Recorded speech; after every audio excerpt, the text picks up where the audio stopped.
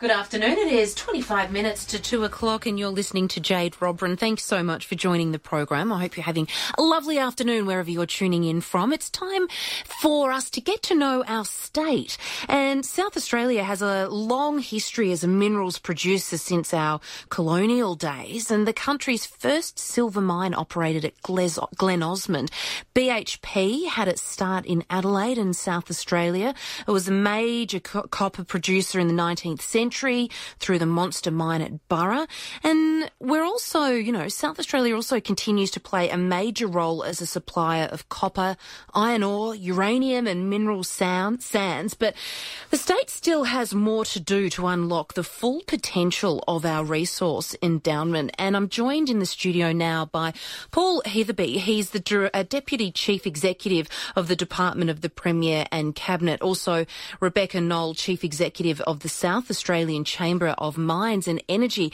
Good afternoon to you both. Afternoon, Jade. Afternoon, Jade. It's a big industry, isn't it? Do we have many headquarters here in South Australia? We've got a number of major companies here. Oz Minerals is probably the standout sort of South Australian company at the moment. Mm-hmm. BHP have a major office here, of course, to run Olympic Dam, and we have a number of oil and gas companies who have their head offices here in South Australia as well. And of course, all create a lot of jobs for the state. They do. The mineral sector alone employs more than 10,000 South Australians and generates about over $4 billion worth of exports each year to our global partners. So I think it's around 34% of our overall export load comes from minerals, which is really quite something. What is the importance of the mineral resource sector to South Australians? I think it's also, as well as bringing in over $4 billion worth of exports to the state, it does employ 10,000 people directly, but another 16,500 in what we call the MET sector, or the sector that is involved with the industry but not more indirectly. So it has a huge employment focus. It brings a lot of revenue to the state, and more importantly, it's one of the leading states in uranium and copper, and we have significant resources. And what is being done to unlock the full potential of South Australia's mineral resources sector? Well, South Australia has actually been a leader in what we call geoscientific initiatives since the early 90s, when the state was the first one to have a complete airborne coverage of the geophysics of South Australia. So what we did back then was to fly the state, work out the aeromagnetic pattern of the state, and what happens is that if there's big ore bodies there, then it distorts the Earth's magnetic pattern, and people can detect that. And we were the first ones to do it, and then most jurisdictions around the world copied us. And since then, we've been leading the charge in these sorts of initiatives. The most recent one is a thing called the PACE initiative, which stands for the Plan for Accelerating Exploration. And that started in 2004, is still going strong right now, is being copied by most jurisdictions around South Australia. But on top of that, we've got a copper strategy, which was launched in February, which was backed up by $20 million funding of what we call PACE copper to support new exploration activities. And we've also begun work on a magnetite strategy. So South Australia has abundant resources in copper and also a magnetite, and we're doing our best to unlock the value of those two particular commodities. And what about the new award-winning South Australian drill core library? I'm glad you mentioned that. We've definitely got the world's best drill core facility. What happens in South Australia and lots of other jurisdictions is that as companies do their work and they drill holes and bring out core, which are samples of the rock underneath, they give when they finish their program, they give it to us and we store it in this core facility. Now, the reason we do that is because it means people don't have to go back and drill the same hole, which is what they have to do in a lot of other countries. And now we've got a whole lot of new technology that wasn't available even 10 years ago that allows us to do multiple isotope analysis on existing core. So it's much cheaper for companies coming in here to, they've got a theory, they can go to the core library and test out their theory before they get to the high cost end of exploration. And what's the government done to make sure that we've got the most, modern ways of mining? We have we have a thing called the Mining Centre of Excellence for mining services, and that's encouraging companies, particularly SMEs, the small and medium companies, to be able to invest in new technologies for the mining sector. And we have at least 30 projects now in that particular program, ranging from brand new sorts of crushers to automated mining, through to big data applications to the mining services sector. So we're doing a lot in that space. The Premier is particularly keen on the mining services sector because of the broader community impact that particular area has. And so what does all of this mean for South Australians then? I think what this means for South Australians is growth and productivity. Just going back on what Paul talked about before in terms of the copper strategy, the initiatives that the government taking there are in tripling our annual copper production to about 1 million tonnes by 2013. We hold a significant resource here in South Australia. 68% of Australia's copper reserves are here in South Australia. So being able to exploit those reserves or be able to get on ground is really important to the prosperity of the state.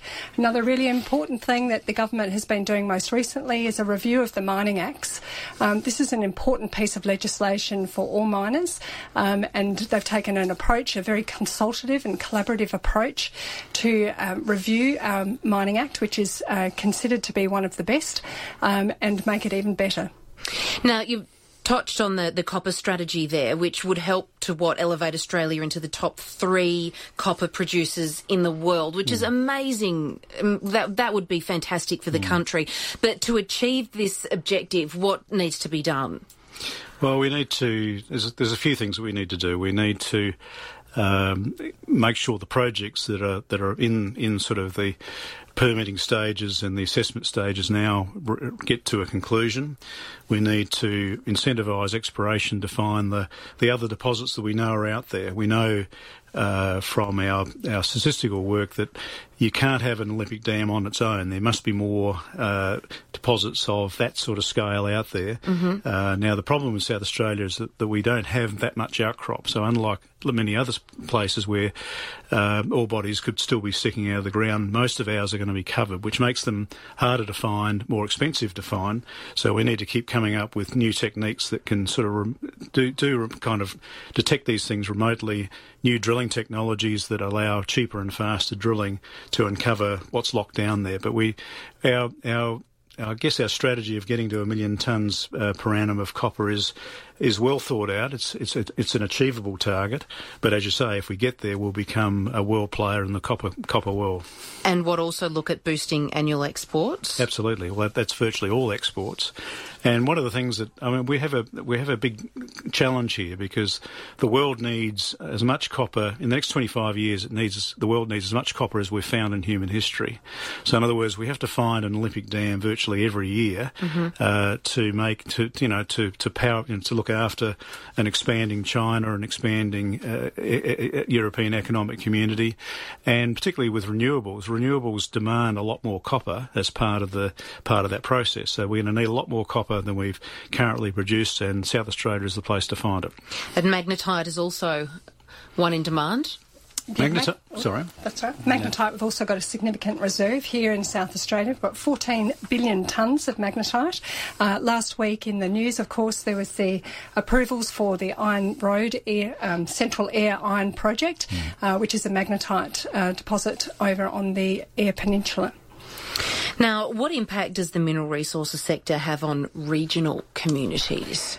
Most of our mines are in regional areas, so they have a tremendous boost to growth and prosperity in those regions. If we increase the amount of copper production, the amount of magnetite production, we're of course increasing jobs in regional centres. Jobs, growth, health, education, it's all a flow-on effect. That's right. I mean, and these days there's a move, I guess, back towards people residing in the area around mines rather than if it's very remote, then the fly-in, fly-out process probably still applies. But in South Australia, we're lucky enough that we can have towns relatively close by, or towns like Roxby Downs, for example, is one of the best mining towns in Australia. And because they bring in a lot of well-paid people, that means that the football teams, the schools can keep on going. The things that are important to regional communities have a whole new value proposition brought to bear. And because most of the mines in South Australia have to be, they're long life, they have to be economic, which means they're going to be there for 10, 15, 20 or longer years, which is, I think, a good background to have in a regional community. So what can we expect in the year ahead? There's a lot on the plate in the year ahead. Quite a number of projects that are seeking approval in the year ahead, which is exciting.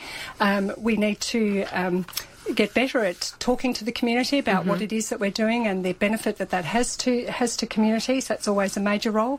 In March, the figures for employment were up for the first time in 18 months. We're showing a significant increase in employment in the sector, and also the number of jobs advertised in the sector. So we're certainly coming out of what's been considered a flat period.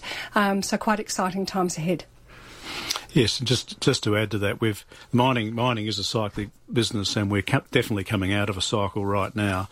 And usually, when it's been as flat as it has been, the cycle turns up very quickly. So we'll see new copper mines will be coming on the books fairly soon. BHP and Billiton are investing a lot of money in the southern mine area at Olympic Dam. We talked about the Iron Road Central Air Iron project, which is a very large project potentially, but other companies like Heithersay have got copper and gold resources near Broken Hill. Graphite, we have some of the world's richest projects in graphite here, and the gold sector keeps ticking away. So Challenger reopened just recently, and a new mine at Tarcoola has opened up. So on balance, it looks pretty good, and I think we can look forward to rosy days ahead. We can, because the state gets hammered a lot, doesn't it, with news reports of the mining industry and all of that. But we've got a lot to look forward to. Yeah, we've certainly got a lot to look forward to. The projects that Paul's mentioned are all significant projects. They're all significant employers, and those projects need community and general support to get up and on the go. But they're fantastic projects. They're quite diverse, everything from graphite through to gold, magnetite. There's a diversity of commodities in there, and all exciting projects. Thank you very much, Paul Heithersay, and also Rebecca Knol, for coming in and sharing all that information with us. Exciting times ahead, let's hope. Thank you. Thank you. Thank you. We're going to take a very short break. You're listening to 5AA with Jade Robran.